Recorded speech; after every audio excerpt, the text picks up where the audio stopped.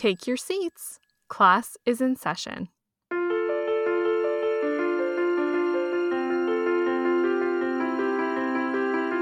Welcome to the Friday Finishing School, where we believe that culture and an appreciation for the classical is foundational in a life lived in pursuit of truth, goodness, and beauty. In this class, the only test is one of taste, and the only notes are the ones being played. But make no mistake, this sort of education will lift your spirits and elevate your everyday life in a way that a formal syllabus never could.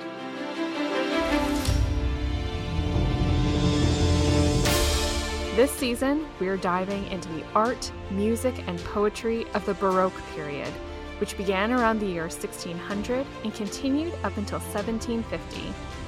It was a time when the upper and middle classes became increasingly more comfortable, and art, though still strongly tied to religious influence, began to branch out to explore different forms and muses. Artistically, Baroque is an elaborate and dynamic style which is recognizable by its richness, drama, tension, and grandeur. It's here in history that we meet cultural giants such as Bach, Vivaldi, Caravaggio, Cervantes, and Shakespeare. It's a period of genius that persists to today. So let's begin. Today's lesson is on the painting Girl with a Pearl Earring by Johannes Vermeer.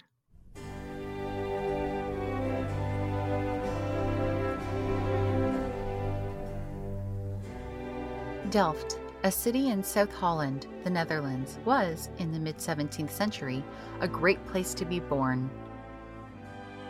Johannes Vermeer, also known as Jan, was baptized there on October 31st, 1632, in the Nieuwe Kerk, which meant New Church, an imposing building with a very tall steeple that dominated the landscape. His father, Reinier Jans, was a weaver, known for a very fine material called kaffa. His father was also an art dealer, and both of these trades proved prosperous for the family, and they owned a large home that also had an inn in it, which increased the family's earnings. When Jan was 20, his father died, leaving Jan with the inn and the art dealing business. It is believed that by this time Jan Vermeer knew that he wanted to be a painter, and we can reasonably assume this because 1 year later, in 1653, he was registered as a master painter in the Delft Guild of St. Luke, where he became an apprentice master painter. His name wasn't mentioned in the art logs up until this point, so some speculate that he traveled to Italy, France, or Flanders to meet with other artists and see their work. It is also believed that he traveled within the Netherlands, visiting Amsterdam and encountering the great painter Rembrandt. It would have been there that he would have seen the famous chiaroscuro effect, a technique that utilized light and dark in a painting that would enhance the 3D look of objects and people. Rembrandt was famous for this technique, and Vermeer would take this inspiration back to Delft with him. This career in art likely didn't come as a shock to his family. What probably did come as a shock to them was the woman he fell in love with and married. Catharina Bolnes lived in a section of town called Papenhoek, which translates into Papist's Corner. The Protestant Vermeer had his heart set on a Catholic girl, and they were married and he converted to Catholicism. The newlyweds moved into the bride's mother's house. As Vermeer settled into married life and worked on his art, he would have enjoyed the friendship and tutelage of Leonard Bramer, who was arguably the most important artist in Delft at the time. Bramer was also a Catholic, and he might have stood beside Vermeer acting as his witness at his Catholic wedding. What is known is that Bramer was an early supporter of Vermeer's work. He would have also known Carl Fabricius. Fabricius was a former student of Rembrandt, and his use of perspective likely inspired Vermeer's work. Fabricius died tragically young in an explosion that rocked the city's core. His death did, though, open the way for Vermeer to gain notice in Delft. I would, as a side note, suggest looking up Fabricius's painting, The Goldfinch, which was ahead of its time in its striking and realistic simplicity. I love that piece. Jan and Katharina enjoyed married life. She gave birth to 15 children, 4 of whom died in infancy. They continued living in her mother's house, which had a secret Jesuit church next door.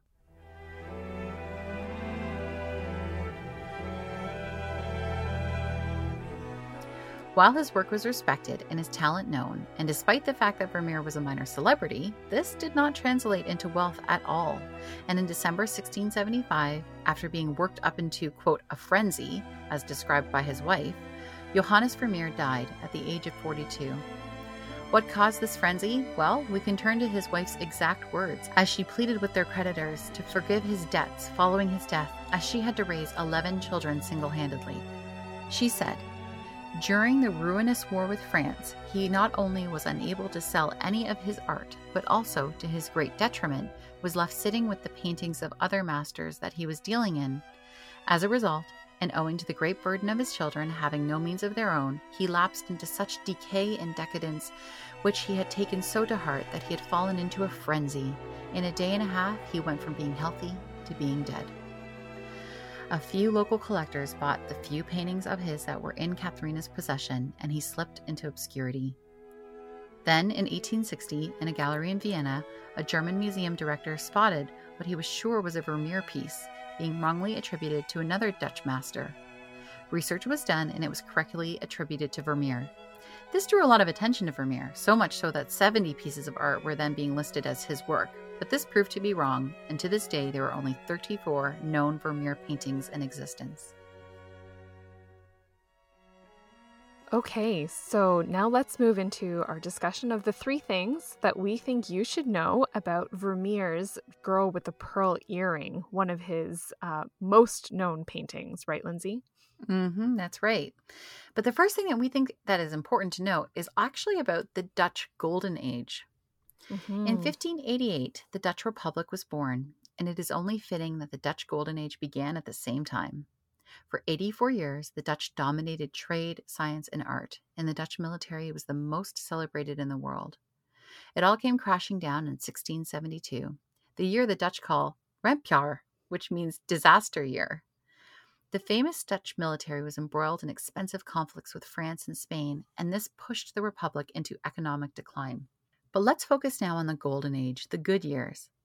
Like in many other parts of Europe, the Netherlands were in the midst of a Protestant Reformation, and the wealthier and skilled Protestants moved north, out of the territory being run by the staunchly Catholic Habsburgs. They congregated in the port cities of Bruges, Ghent, and Antwerp.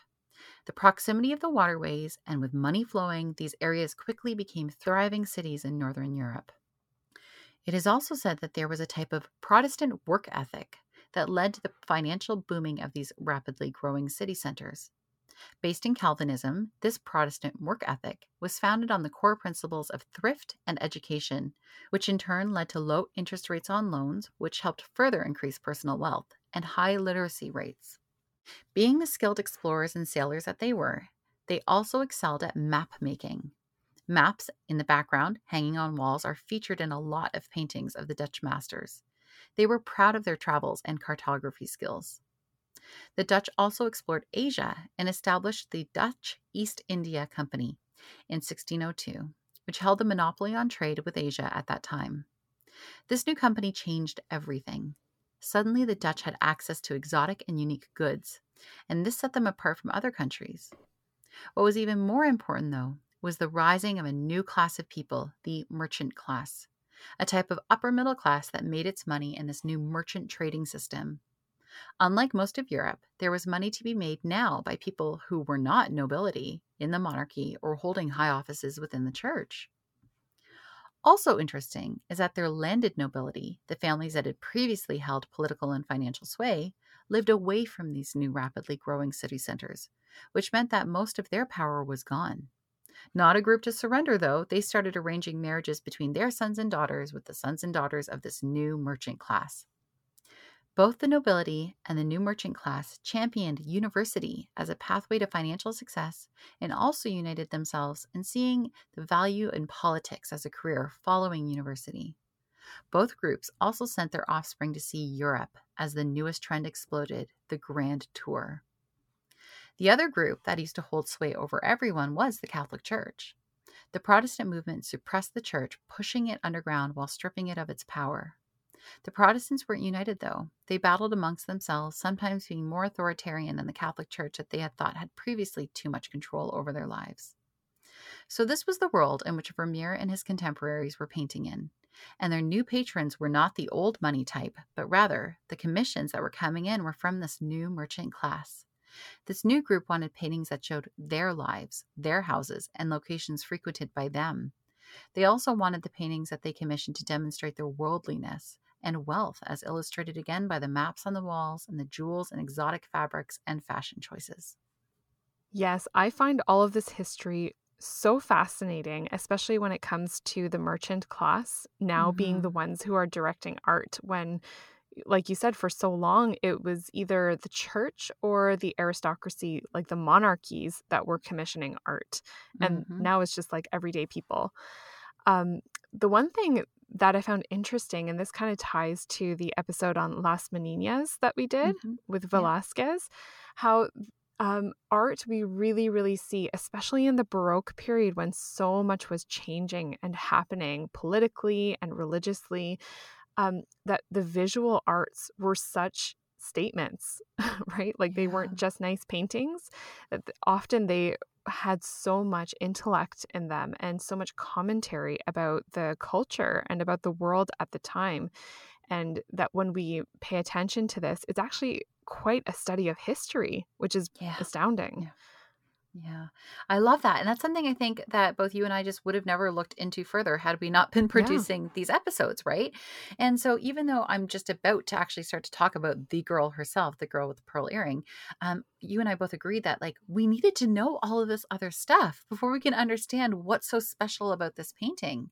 And Hmm. so, we hope that you guys are as excited as we are to like learn all the background. There's a podcast I love called The History Chicks, and they always open every episode, which is always a biography on a famous woman or a woman's life, with, and now let's drop her into history. And we can't Right. copy that. But I think that I love that they do that because you really do, before you know anything about anything, you have to understand, right, the context, what is going on at that time. So yeah, there Hmm. was so much in this, in the Dutch golden age, that was going on that really fueled all of the Dutch masters that came out during this time. And yeah, I'm really fascinated by the merchant class as well.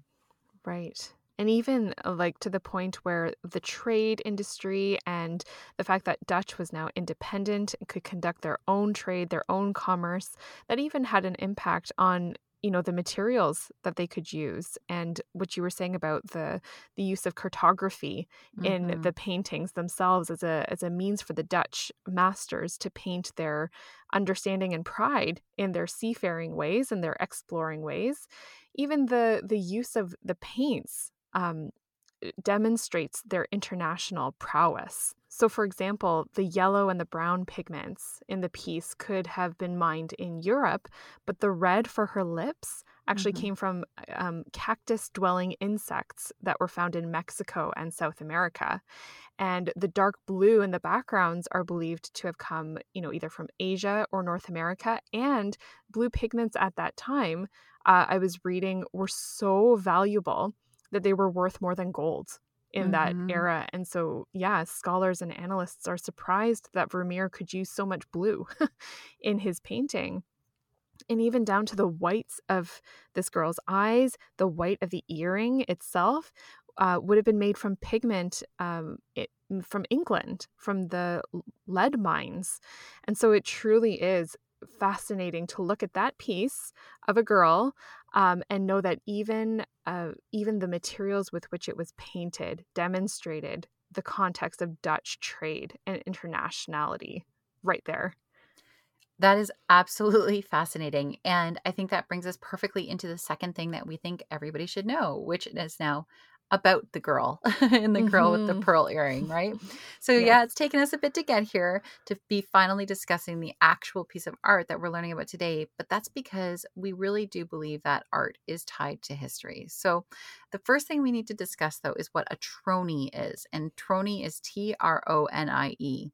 It's Dutch for face, and it's a style of portrait painting in the Dutch tradition that isn't of a particular person, but rather it demonstrates the ideal type of a person, like a soldier, a musician, a young girl, an old man. These faces are overly expressive and not at all part of a narrative scene.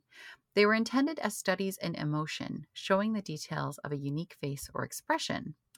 Now, the identity of the girl is unknown. Many scholars have speculated that she is perhaps his eldest daughter, who might have been around 12 at the time. And this is possible. Family members were used as models all the time, especially because they were free and you had unlimited access to them. Some of you may have seen the 2003 film Girl with a Pearl Earring that was based on the novel by Tracy Chevalier. She wrote a lot about this piece leading up to her book and then the film. I will share here the 3 qualities that Chevalier outlines that make the image so seductive, her word, not mine. The first thing she suggests is that it's simply beautiful. The colors, the black background, which we'll find out about later, the light and shade, her glowing skin. The second thing is that the girl looks familiar. We feel like we all know her. But the truth is, we don't even actually know her hair color or the actual color of her eyes. And thirdly, that it's a mystery. Like the Mona Lisa, we try to figure out what she is thinking. Unlike the Mona Lisa, we have no idea who she was.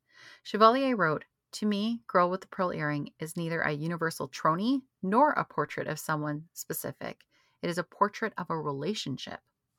Chevalier concludes her piece with this: beauty, familiarity, mystery. These are the qualities of Girl with a Pearl Earring that make it an iconic masterpiece. The painting is like a song that ends on the second to last chord.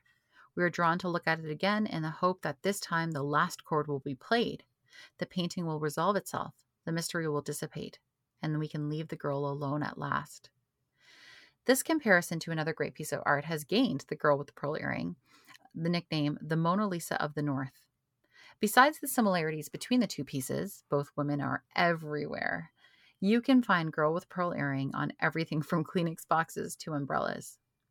Very little is known about Girl. It was painted in 1665 or 66, and it was in his patron's collection. We don't know who the patron was, until it was sold by the son-in-law, and then it was lost until it was found 200 years later and was purchased by 2 guilders for a little less than $1. They found out that it was a Vermeer when it had been cleaned. Upon the collector's death, Girl was donated to the Hague, the Moritz House, in 1902, where it hangs today. It is priceless, but try to imagine its value. The last Vermeer sold for $42 million, and this one is, quote, nowhere near as good as Girl. Perhaps our painting is one of 2 tronies, painted in the, quote, Turkish fashion. It might be the painting originally catalogued as Portrait and Antique Costume Uncommonly Artistic.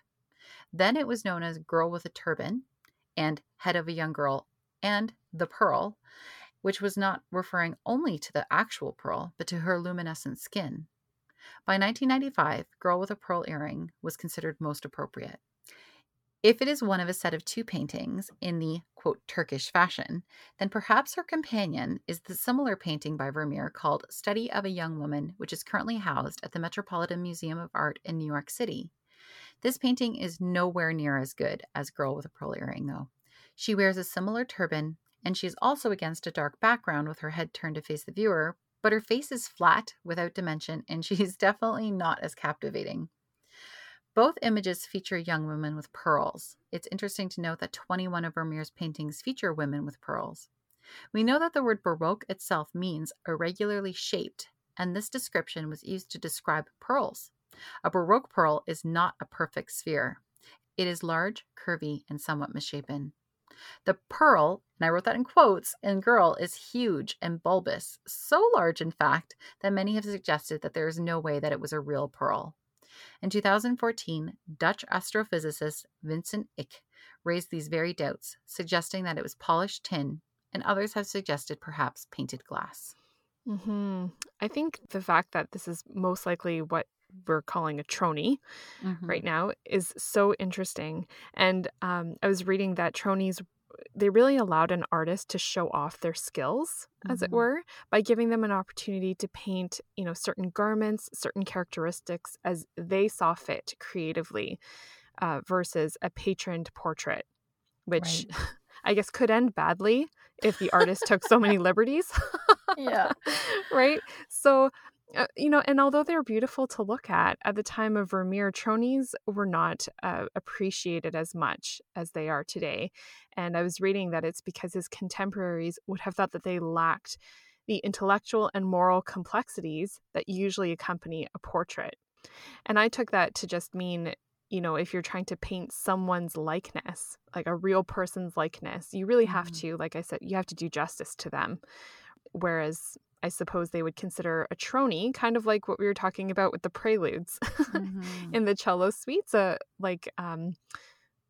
disciplined technique practice.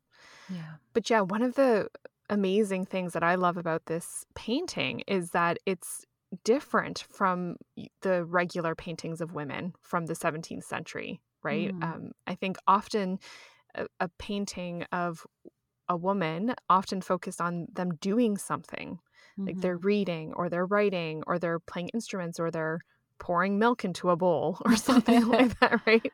Um, and while they do invite intimacy, like a glimpse into their lives, often it is painted while still retaining their distance. Mm-hmm. But this painting, the girl, she is so memorable because it's such a close-up of a woman and she's doing nothing except looking right back at you. Right. And, right? Yeah. And it's startling. It kind of like shakes you. So I think it's just such an interesting study of the time and the art.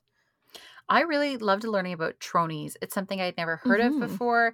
And when you contrast that back even to like if you look at the paintings of the monarchy in England, 100 years before, when you look at Henry VIII or Queen Elizabeth I, and we know Henry VIII did not look as good in those later years of his life as he does in some of those essentially propaganda paintings. And the same thing could Mm-hmm. be said for Queen Elizabeth I. The artist wouldn't dare, show the Right. wounds she had on her face, the scars from smallpox, and the open sores from the lead makeup. And so that I could see now where the artist would want this opportunity to really stretch their skills, like they're saying, which they couldn't have done in those pieces. Mm-hmm. And I'd never thought about that before until learning about tronies. It is fascinating. If they want to paint an old lady, and there are some of old ladies that I by Vermeer and by some of the other Dutch masters that I'm just absolutely in love with, because you see their actual age, right? It's almost like now with filters and photoshopping versus an Mm-hmm. unfiltered picture, Yes. right? And so Yeah, I that's love the true. study of this, of real people's real faces. Even the only little image we have of Vermeer himself, that very small, where he's poking out and he's smiling. I don't know if you've ever seen it. No, It's I the haven't. only bit of a self-portrait we have. It makes me laugh every time because he's genuinely smiling and you see his teeth. And as we know, you rarely saw people's teeth in any of these paintings. And he's almost going, "Hey, bud," like as he's popping around a corner. You have to see it. And you can see that he had that fun with himself and his real Right. face in that tiny self-portrait in the background of one of his other paintings. Oh my goodness, that's awesome. I'm gonna go look that up right after we It's so record. cute. It makes me I literally laugh every time I see him. And I'm always like, "Hi, hi, hi, Vermeer. How you doing, Jan?" So Yeah. cute. Okay, so the third thing that we think you should know about this piece involves technology, more specifically, the intersection of old and new technology. It has been suggested that Vermeer, like many of his contemporaries, used a new piece of technology at the time when he painted Girl with a Pearl Earring. The camera obscura was already over 100 years old by this time, but throughout the 16th century, it was mostly used to study the sun by astronomers. Painters did start using it in the 17th century, and while there isn't any actual proof that Vermeer did use a camera to help him paint, many scholars suggest that Vermeer's expert use of perspective could only have been achieved had he been tracing the image that the camera would have captured. So, Michelle and I laughed about how complicated this whole camera obscura thing is, admitting that the science went right over our heads. So, I can't get into it too much. But essentially, this type of quote camera was like a dark box with a pinhole that would let in the light. This pinhole was then replaced with a piece of convex glass by Vermeer's time, which would flip an image and display it very darkly and rudimentary on a surface. And if a piece of oiled paper was there, the artist could trace the image that was being projected. In this way, artists like Vermeer could accurately depict scale and perspective, which would explain how many of Vermeer's works look 3D. Again, this isn't known if he did in fact use this type of camera, but several cameras owned by artists from this same period have survived, and we know that they did use them. Yes, the very little bit that I understood about the camera obscura did actually have to do with my fascination with the 3D quality of Vermeer's Mhm. paintings. I was really looking into how some analysts were saying that the fact that there are always checkered floors, there seem to Mm. be a lot of checkered floors in Vermeer's paintings. Mm-hmm. He does that on purpose because it's easy to create that depth with the receding sight lines of a Mm-hmm. checkered floor, right? And then even using like so old methods to create paintings. I was even looking into the light, how he's such a master of light, and how yes, part of that could have come from using a camera obscura. But even the windows during Vermeer's time would have acted as diffusers because Mm-hmm. they're not like our glass, and they would have been, fraught with bubbles, air bubbles, and imperfections that would have made them more translucent. And Mm-hmm. so you start to see all these very like natural and at the same time science-based uh, influences in Vermeer's art, and you realize he is a man that probably had interests and a curiosity about so many things going on around him, from the burgeoning science to trade to politics. Like he was truly a worldly man. I think that is the thing I'm going to take away from this episode is just Vermeer himself, the piece of paint, like the piece of art itself, those are wonderful things. But yeah, it was more so the influence of that society, right? Like we were saying right at the very Hmm. beginning, that I'm just so blown away by how these men took all of the new stuff, right? All of the Yeah. information. They just were like exploding with information at that time. And Hmm. you can see it all in their art. And I think that that's so fascinating. And within myself I struggle with the massive influx of information we receive right now in 2021, and some of it I'm like, Hmm. no, I like the old ways. But I can see like these men, they would have taken all of these new branches of science and math, right? And calculating Hmm. perspective and technology, and they used it to create this beautiful art. And that just reminds me that we can do the same, that we can use those things as a tool to continue to create beautiful art in our culture. Hmm. Now we're going to look at current technology and its efforts to restore and preserve this great piece of art. It was in a very sorry state when it was first acquired by Mauritshuis in 1903. They discovered that in areas that had been overcleaned, attempts had been made to hide that overcleaning with more paint, and so that all had to be removed. A 1994 restoration enhanced the girl's gaze and revealed a green overtone in the black background. They had found that a black glaze had darkened the green in the background. They also found that a small white spot on the lower part of the pearl was not more a reflection painted by the artist, but rather a small piece of paint, a tiny fleck that had fallen onto the pearl during a previous restoration, and it actually looked like part of the pearl. It was removed, and the pearl regained its softness. This 1994 restoration, just like another big effort that happened in February and March of 2018, was done in view of the public. I love this aspect of modern technology. A glass room was constructed both times, and the restoration team and scientists worked inside this room while being observed by museum visitors who could watch them at work. To me, this is almost like modern art, a performance piece, seeing art within art. This examination revealed three important things. That greenish background that was discovered in 1994 was revealed in 2018 to be a green curtain. Next, this 2018 examination revealed her delicate eyelashes. The lack of eyelashes up until now had contributed to the Trony theory, but this revealed that he was indeed painting a real woman. It was also discovered that the pearl is just an illusion. There's no visible hook hanging from the girl's ear, it's just floating there in space. So while she is still unknown, she certainly isn't a stranger to us. I agree with Chevalier. It is her very familiarity that is so captivating. The softness of her gaze. She's comfortable with the person she's looking at. The gently parted lips. She's about to say something. Whether Vermeer used a camera obscura or not, he did seem to capture something elusive, like a good photographer. A split second of time, freezing forever the moment a young woman turned around and was about to speak. And it's the very fact that we might never know who she was or what she was about to say that keeps us hooked on the girl with a pearl earring.